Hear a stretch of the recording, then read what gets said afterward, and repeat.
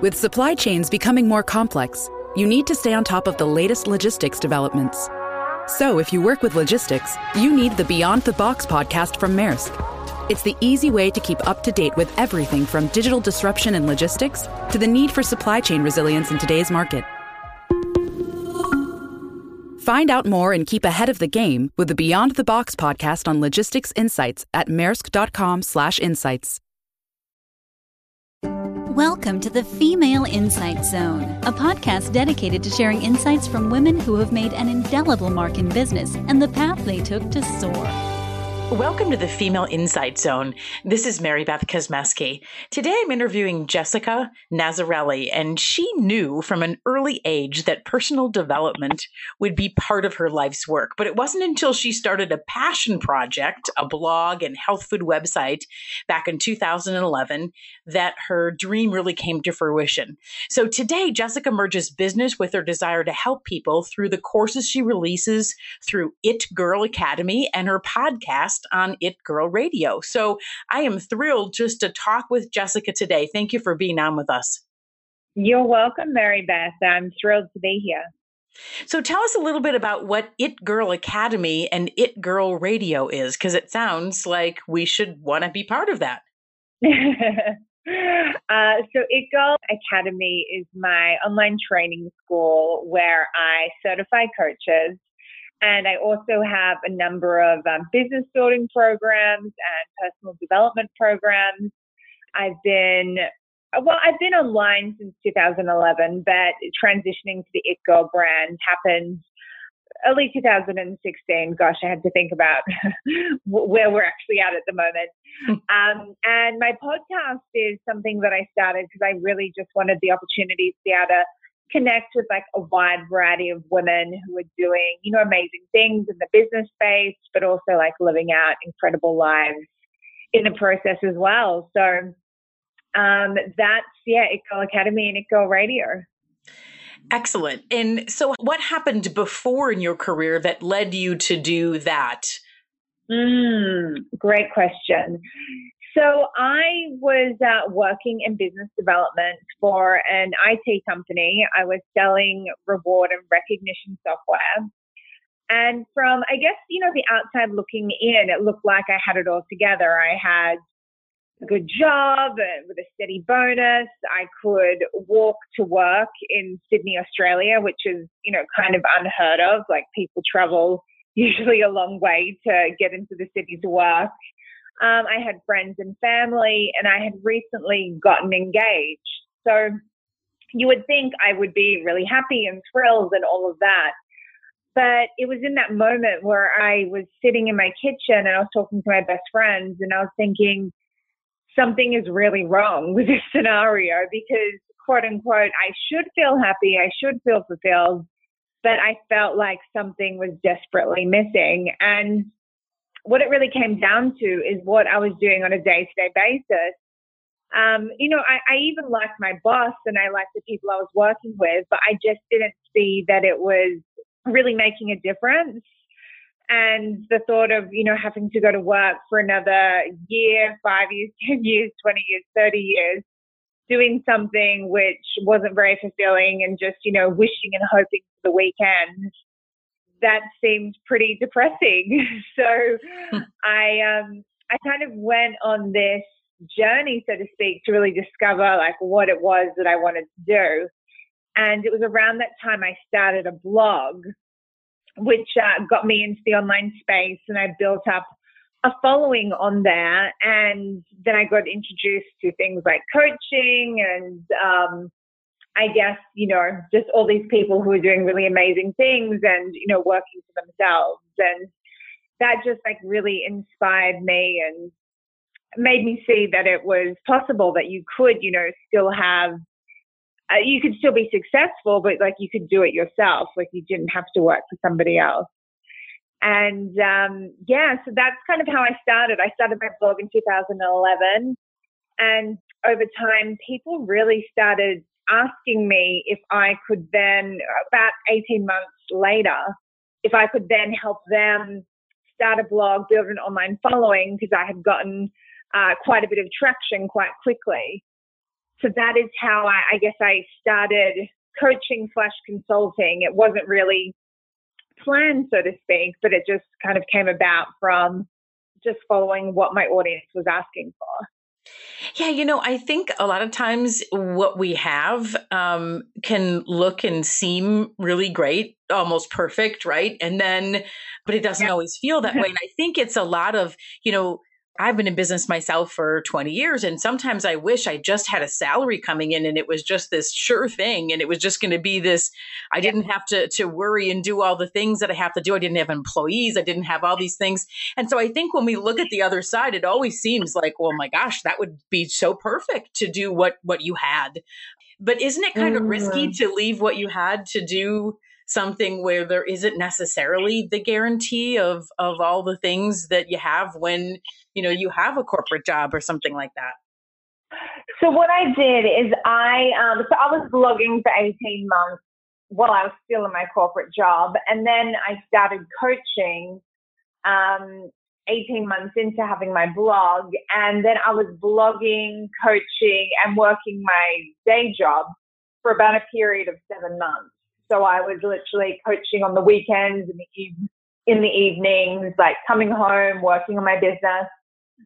So because I kind of did both and I had built up my business to, I got to the stage where I was making somewhere between like $3,000 to $7,000 a month. And that's kind of when it really hit me. I was like, wow, I would probably be making more if I had more time. So it was a logical step to leave because I had proven that I had something feasible that like my business would work. But yeah, I'm a big believer in if somebody is going to quit their job and go full time in their business, like you need to look at your numbers. I think so many people just think, oh, well, I'll quit and then I'll have so much more time to work my business and I'll just automatically make money and everything will just automatically work out. And yeah. Yeah, it doesn't always go like that. Well, and, it depends on the market conditions and everything going on. I mean, some years it's a good year and some years it's a better year.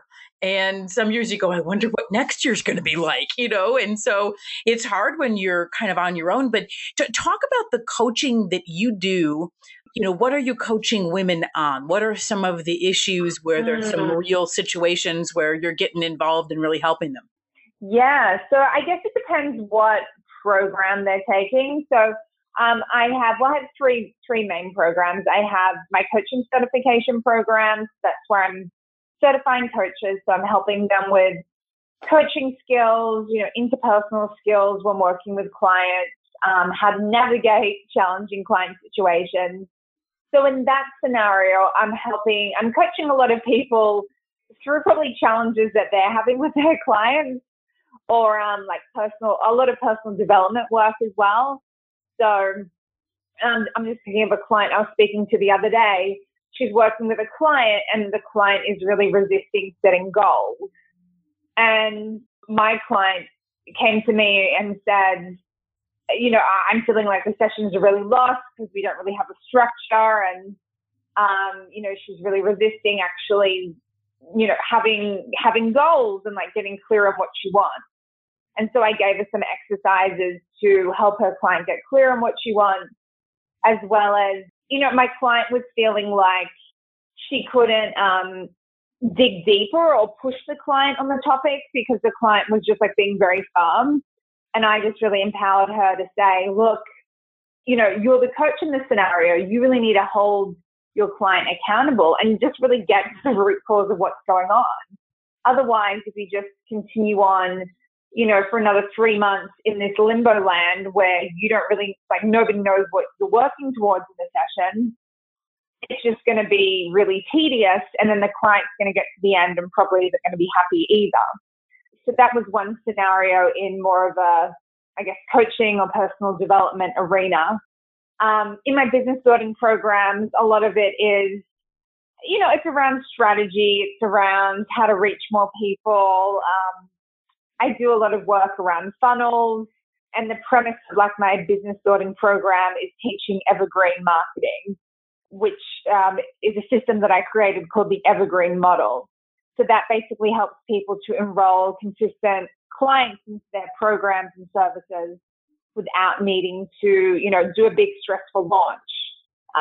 So a lot of the work I do in that arena is based around, Facebook ads and funnels and lead magnets and all of that, just geeky but important stuff. Yeah, exactly.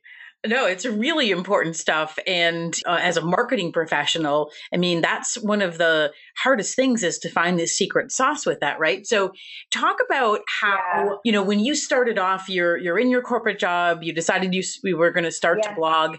What was the point where you knew you had something that people wanted? What were you blogging about? Was it the health food and that, or what was it that all of a sudden took off? Right. So in the beginning, the blog I first started was around like health, wellness, personal development. So it wasn't anything to do with business or coaching or anything really like that. What happened after 18 months of blogging, I had a bunch of, it was 2 people in a space of about 2 weeks. And I think when, for anyone listening, if you kind of have a pattern where you notice people start to ask you questions or they're coming to you for help on a certain topic, pay attention. That's a sign.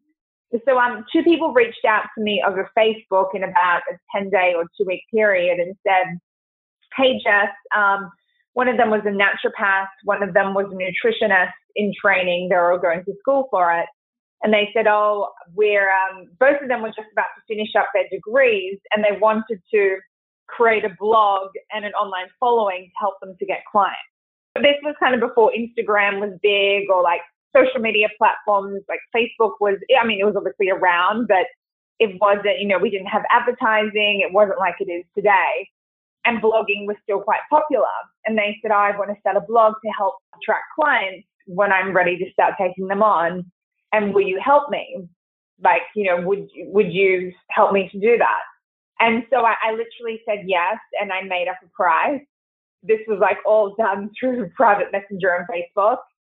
And I worked with both of them, and I really enjoyed it. And I remember thinking, wow, I haven't been doing it for that long. It was like 18 months, but I had done it, 5 days a week for 18 months. And I knew way more than someone who had never set up a website, done anything like that before. So I realized quite quickly that I had something to offer and I could help people in this way.